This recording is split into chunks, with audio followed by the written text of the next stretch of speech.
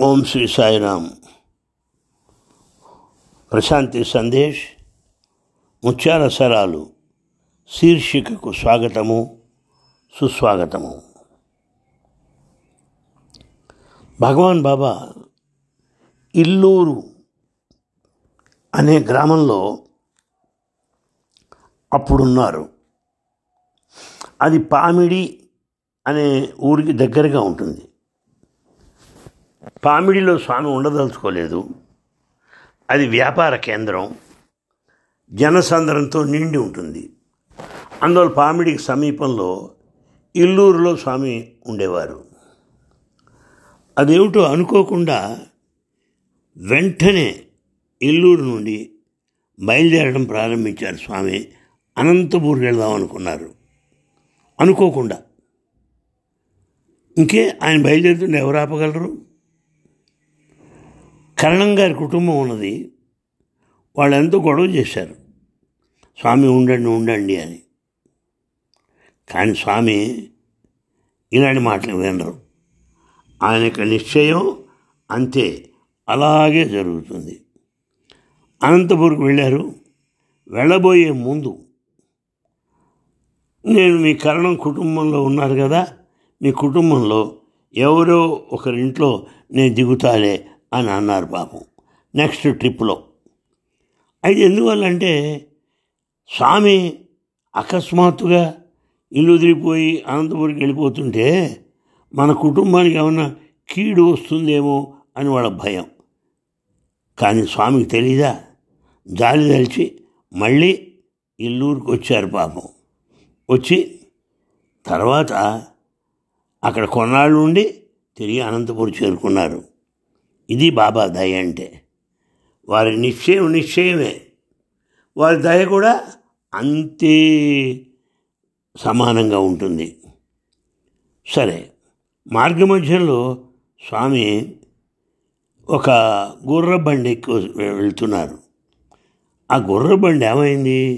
ఒక photo studio ముందు ఆగింది. సరే, అక్కడ ఆపండి అన్నారు. బండి ఆగింది. రండి ఫోటోలు తీసుకుందాం అన్నారు స్వామి. టక ఫోటోలు తీసుకుందాం అనుకున్నారు. ఇంకేముంది, జనం బాగా వచ్చారు. ఆ ఫోటోగ్రాఫర్ పేరు రాయుడు గారు. ఇది రాయుడు గారు. ఆయన ఆ రోజుల్లో బాగా పేరు ఉన్నటువంటి ఫోటోగ్రాఫర్ ఆయన. సరే, చాలా ఈ ఫోటోలు తీయడం అనేది ఓ పెద్ద ప్రహసనం అయిపోయింది. బాబా పైన దండలేయడం, ఆయన కుర్చీలో కూర్చోబెట్టడం, దానిపైనేమో ఒక పులి చర్మాన్ని కప్పడం, ఇలా ఉంటూ ఉండేది. వారి ముందు దీపాలు వెలిగించడం, పూజా సామాగ్రిని ఉంచడం అండి, కొబ్బరికాయలు పళ్ళు ఇవన్నీ కూడా ప్లేట్లలో పెట్టడం, ఇవన్నీ జరిగినాయి. ఇది ఆ ఫోటోగ్రాఫర్ తీసిన ఫోటోలో ఉండేటువంటి వ్యవహారం అంతా కూడా. రాయుడు తాను తీసుకొచ్చిన కెమెరాలో ఏదో ఫోటోలు సరిగ్గా రావటల్లా. కానీ స్వామి దాన్ని సరిచేసి ఇప్పుడు తీయన్నారు. స్వామి కెమెరా సంగతి తెలుసా స్వామికి? ఆశ్చర్యపోయారు. అయ్య బాబోయ్ అని చెప్పారు రాయుడు గారికి. ఇలా ఇప్పుడు ఫోటో కనబడుతుంది అన్నారు. ఆ రకంగా ఫోటోగ్రఫీలో ఉన్నటువంటి స్వామి యొక్క పరిజ్ఞానాన్ని అక్కడ అందరూ కూడా తెలుసుకున్నారు. తరువాత విశ్వనాథరావు అని ఉండేవారు. విశ్వనాథరావు గారు ఓ మాట చెప్పాడు. ఏమిటిట? స్వామి నారాయణరావు గారి ఇంట్లో భోంచేశారట. నారాయణరావు గారి ఇంట్లో. ఎందుకని? పూర్వం ఎప్పుడో వాగ్దానం చేశారు, మీ ఇంటికి వస్తాను, భోంచేస్తాను అన్నారు.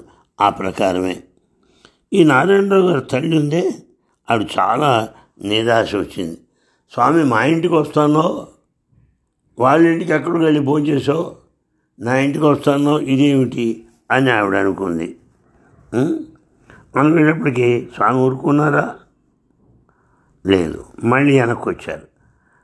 అమ్మ, నేను వెనక్కి తీసుకోను, తప్పకుండా వస్తాను అన్నారు. మళ్ళీ వచ్చి వాళ్ళ ఇంట్లో భోంచేశారు. ఈ ప్రకారంగా స్వామి 2 సార్లు భోంచేయవలసి వచ్చింది. చూసారా, 2 సార్లు. అంటే మొట్టమొదటేమో సార్ నారాయణరావు అనుకున్నారు, తర్వాత ఆ తల్లి అడిగింది ఏం చేస్తారు, మళ్ళీ వెళ్ళారు. అంటే స్వామి తినేది చాలా తక్కువ, చాలా తక్కువ. ఇలాంటిది ఢిల్లీలో జరిగింది నాకు తెలుసు. చాలామంది ఇళ్ళకి భోజనాలకు వెళ్ళారు, చాలామంది ఇళ్ళకి బ్రేక్ఫాస్ట్కి వెళ్ళారు. అంటే కుర్చీలో కూర్చోవటం, ఆ వడ్డించే పదార్థాలని స్పృశించడం, చేతులు కడుక్కోవడం, లేచిపోవడం, అంతే. స్వామి పెద్ద ఏం తినేది ఉండదు ఆయన. ఇది అంటే అది అప్పటి నుంచే ఈ పద్ధతి ఉందన్నమాట. అయితే కానీ వాగ్దానాన్ని నెరవేర్చాడు. వస్తానన్నారు, వచ్చారంతే. ఇది గొప్ప విషయం. సరే, స్వామి ఆహార అలవాట్లు మనం కూడా కొంతవరకు తెలుసుకుంటే మంచిది. ఆయన తినేది చాలా తక్కువ. అది మధ్యాహ్నం భోజనం కానివ్వండి, రాత్రి భోజనం కానివ్వండి. సాధారణంగా ఏం చేస్తారు, వడ్డించిన పదార్థాలన్నీ కలిపేస్తారు, అన్నీ కలిపేస్తారు. అవి బాగా కారం కానివ్వండి, తీపి కానివ్వండి, పులుపు కానివ్వండి, ఘన పదార్థం కానివ్వండి, ద్రవ పదార్థం కానివ్వండి, అంతా కలిపేసి ఒక పెద్ద ముద్ద కింద తయారు చేస్తారు. పెద్ద ముద్ద తయారు చేసి స్వామి ఏదైనా కాస్త తినబోయే ముందు ఈ ముద్దలోంచి కొద్ది కొద్దిగా తీసి అందరికి ప్రసాదంగా పంచేవాడు స్వామి. చూసారా, చుట్టుపక్కల అందరికి కూడా. ఇది స్వామి యొక్క కరుణ. ఈ అలవాటు షిరిడీలోనే స్వామికి ఉన్నట్టు మనకు తెలుస్తుంది. షిరిడీలో కూడా వచ్చిన ఆహారాన్ని అంతా కలిపేయడం, కొద్ది కొద్దిగా అందరికీ పక్కనున్న భక్తులకి ప్రసాదం పంచడం షిరిడీనాథుని యొక్క అలవాటని మన సచ్చరిత్రలో మనం తెలుసుకున్నాం. ఈ ప్రకారంగా అక్కడి నుంచి స్వామి పామిడికి బయలుదేరారు. మొత్తానికి ఆ పామిడికి అంతకుముందు వెళ్ళి ఉండలేదు స్వామి. ఎందుకని, అదంతా వ్యాపార కేంద్రం అని. సరే, ఈ మాట వెళ్తున్నారు. రావుగారిని, ఈ రావుగారి అత్త లలితమ్మ గారు ఉన్నది, ఆమెను కూడా రమ్మన్నారు తనతో పాటు. ఈ ముగ్గురు కూడా బస్సులో ప్రయాణించారు. దారిలో స్వామి కల్లూరు అనే ప్రదేశంలో దిగారు.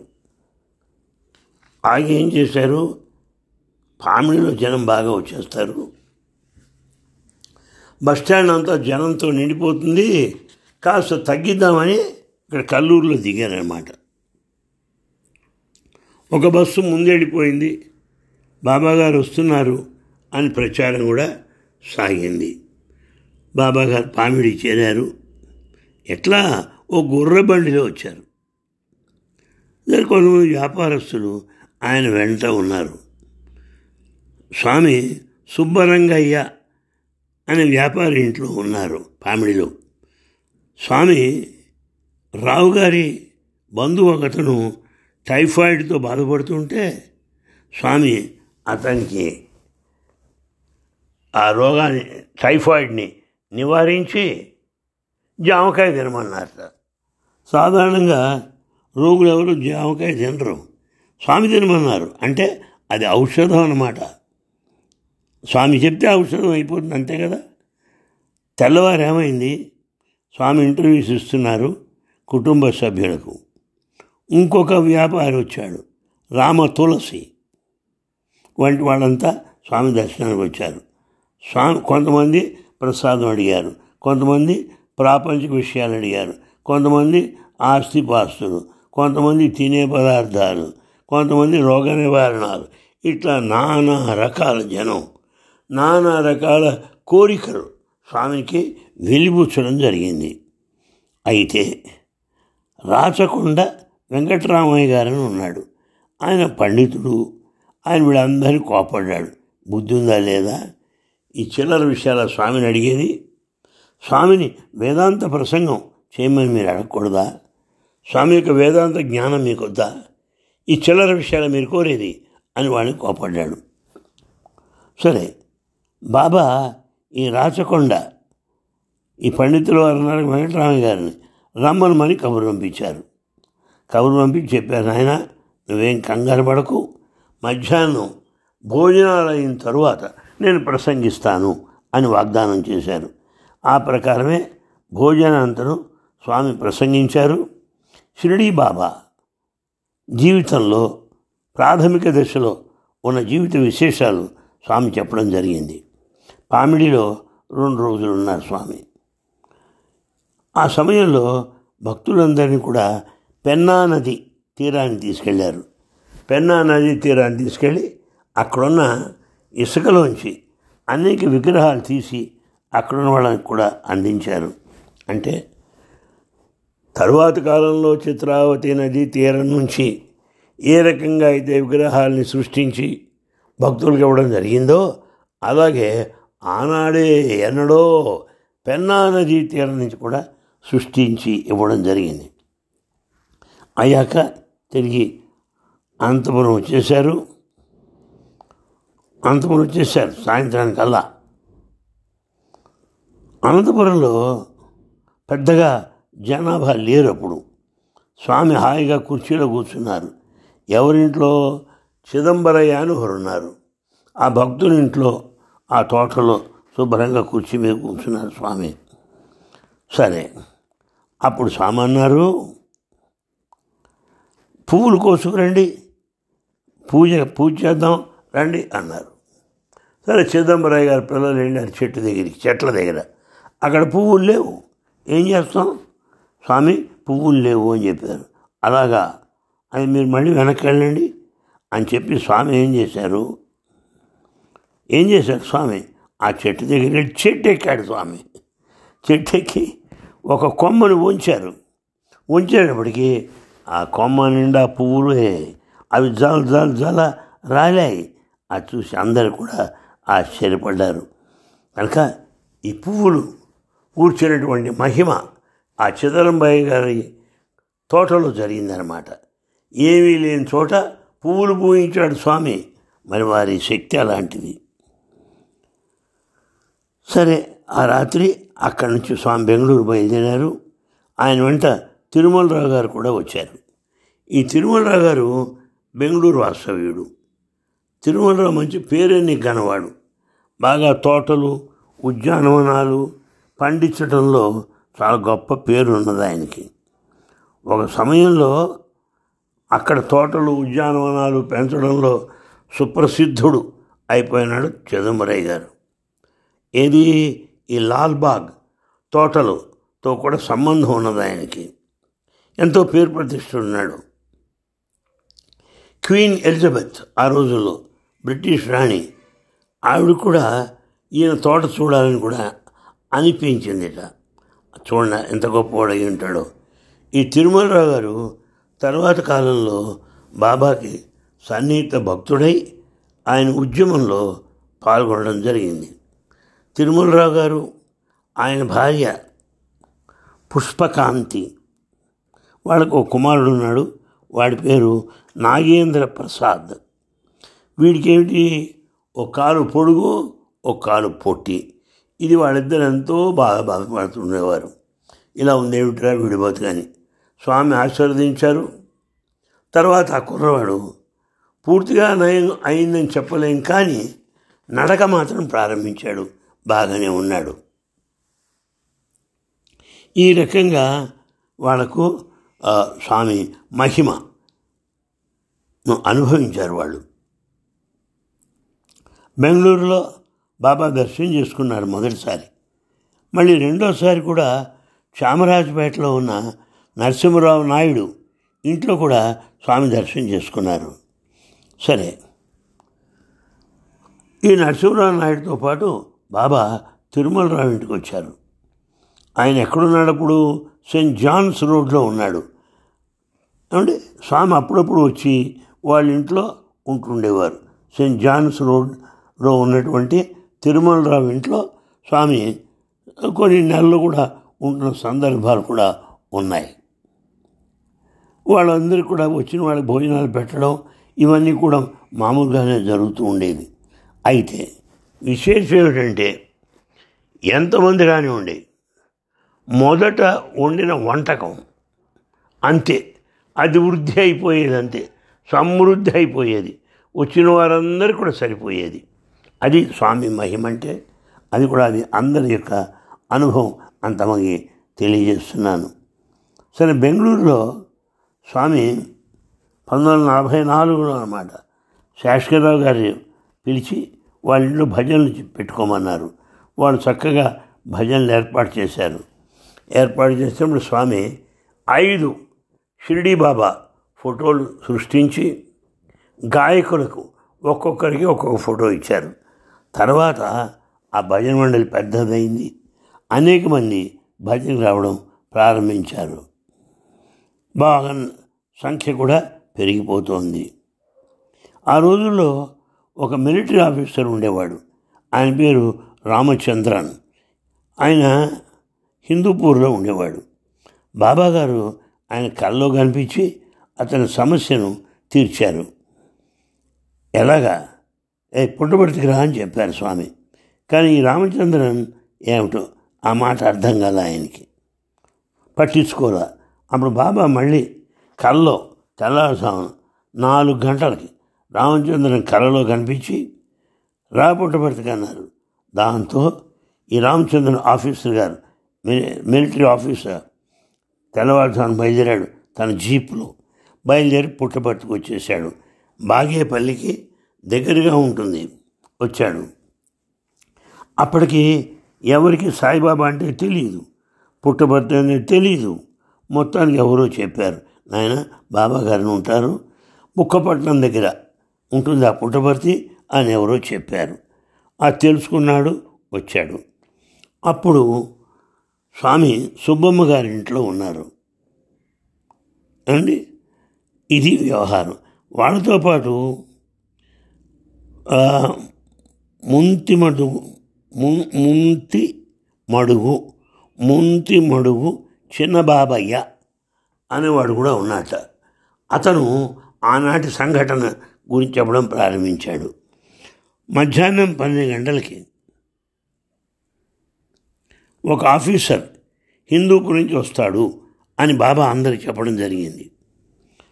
అలాగే ఆయన చెప్పినట్టుగానే కొంతకాలం అయ్యాక ఈ ఆఫీసర్ గారు కర్ణాటక నాగేపల్లి చేరాడు. అక్కడి నుంచి 10 నిమిషాల్లో పుట్టపర్తి వచ్చాడు.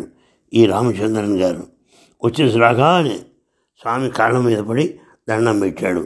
అప్పుడు బాబా చాలా చిన్నవాడు, చిన్న నిక్కరేసుకునేవాడు, పొట్టి చొక్కా, అరచొక్కా వేసుకొని ఉన్నాడు ఆయన.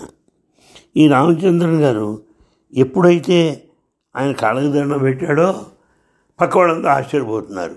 ఇదేమిటిరా, ఈ చిన్నపిల్లాడికి కాళ్ళకి దండం పెడుతున్న అడిగేదేమిటి అని అందరూ చెప్పుకున్నారు. కానీ భక్తుడికి ఇవేమి లెక్క ఉండదు, భగవంతుడికి అస్సలు లెక్క ఉండదు. ఎందుకంటే అక్కడ భక్తే ప్రధానం. ఈ రామచంద్ర గారు ఆ జీప్ తీసుకున్నాడు. తీసుకొని బాబా గారిని కూర్చోబెట్టుకొని పుట్టపర్తి అంతా తీశాడు, అంతా తిప్పాడు. ఇదే మొట్టమొదట స్వామి మోటార్ వాహనంలో పర్యటించటం, ఊరేగటం అని మనం చెప్పుకోవచ్చు. చివరి రామచంద్ర గారు అన్నారు, బాబా స్వామి మీరు నుంచోండి, అందరికి కనపడతాడు అన్నాడు. ఆయన ఏం చేశాడు, ఆ జీప్ టాప్ తీసేశాడు. దాంతో స్వామి అందరు కూడా కనపడుతున్నారు. గ్రామంలో అందరూ కూడా చూసి ఎంతో ఆనందపడ్డారు. ఆ రామచంద్రన్ చెప్తున్నాడు, నా జీపులో ఇంజిన్కి అంత బాధ లేదు, పెట్రోల్ సమస్య లేదు. ఎందువల్ల అంటారా, ఊళ్ళో వాళ్ళని దాన్ని తోసుకెళ్తున్నారు. ఒక రథాన్ని ఎట్లయితే తోసుకెళ్తారో ఈ జీపుని అన్ని వీధుల్లో తిప్పేశారు తోసుకుంటూ బాబాగారిని అని ఎంతో ఆనందంతో చెప్తున్నాడు. తర్వాత రామచంద్ర గారు బాబాగారిని హిందూపూర్ తీసుకెళ్ళాడు. తీసుకెళ్ళి ఒక పెద్ద ఊరేగింపు ఏర్పాటు చేశాడు. అంత బాగా పుష్పాలంకరణలు చేశారు. హిందూపూర్లో ఉన్నటువంటి వ్యాపారులందరూ ఆశ్చర్యంగా చూస్తున్నారు. కానీ ఈ ఆఫీసర్ ఉన్నాడే, ఈ ఆఫీసర్కి ఒక డ్రైవర్ ఉన్నాడు. వాడి పేరు ప్రహ్లాదరావు. ఈ ప్రహ్లాదరావు సోమరిపోతు, కానీ పుట్టపర్తి కంటే చాలు మంచి హుషారుగా బయలుదేరేవాట. టి రామశర్మ గారు ఉండేవారు. ఈ టి రామశర్మ అనే ఆయన బుక్కపట్నంలో బాబా గారి క్లాస్మేట్. ఆయన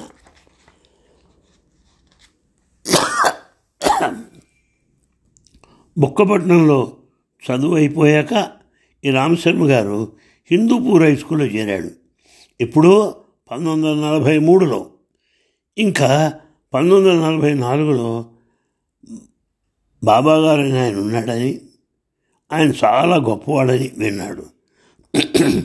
ఆయన బుక్కపట్నంలో చదువుకున్నాడని కూడా విన్నాడు. అప్పుడు అర్థమైంది, ఓహో నా క్లాస్మేట్ అయి ఉంటాడు, ఆయన్ని చూడాలి అని అనుకున్నాడు. ఆ రోజున ఈ రామశర్మ గారు పుస్తకాలు తీసుకున్నాడు, కానీ స్కూలుకు పోకుండా నేరుగా హిందూపూర్కి వెళ్ళిపోయాడు. బాబా గారిని దూరం చూశాడు, తన క్లాస్మేట్ కదా, గుర్తుపట్టాడు. ఏమన్నాడు పెద్దగా, నువ్వా బాబా అని పెద్దగా పిలిచాడు. తర్వాత అర్థం ఎంత పొరపాటు చేశాను, ఇక్కడ ఇంతమందిలో నేను పిలవకూడదు, ఆయన ఇవాళ అందరూ పూజలు అందుకుంటున్నాడే అని భావించి చాలా పశ్చాత్తాపడ్డాడు. స్వామి దగ్గర స్వామి క్షమించండి అన్నాడు. మనం చిన్నప్పుడు క్లాస్మేట్స్ అని చెప్పాడు, నన్ను అపార్థం చేసుకో స్వామి అన్నాడు. అప్పుడు స్వామికి ఏం పట్టవసరం. ఏమన్నాడు, దానికి బాగా వీపు తట్టి తమ క్లాస్మేట్స్ యొక్క క్షేమ సమాచారాలు అన్నీ విచారించారు. ఏం చదువుకుంటున్నారు, ఈ ప్రశ్నలన్నీ వేశారు. ఇక మిలిటరీ ఆఫీసర్ ఆయన్ని హిందూపూర్ తీసుకురావటం, సన్మానించడం ఇవన్నీ జరిగాయి. పెద్ద ఊరేగింపులో తీసుకెళ్ళడం, ఆ వాహనాన్ని అంత పుష్పాలతో అలంకరించడం ముచ్చటగా జరిగిపోయింది. రైల్వే స్టేషన్ గేట్ నుంచి కూడా ఈ రకంగా చాలా చక్కగా జరిగింది స్వామి యొక్క పర్యటన. అక్కడి నుంచి తిరిగి పుట్టపర్తికి ప్రయాణం అయ్యారు స్వామి. మళ్ళీ కలుసుకుందాం. సాయిరాం.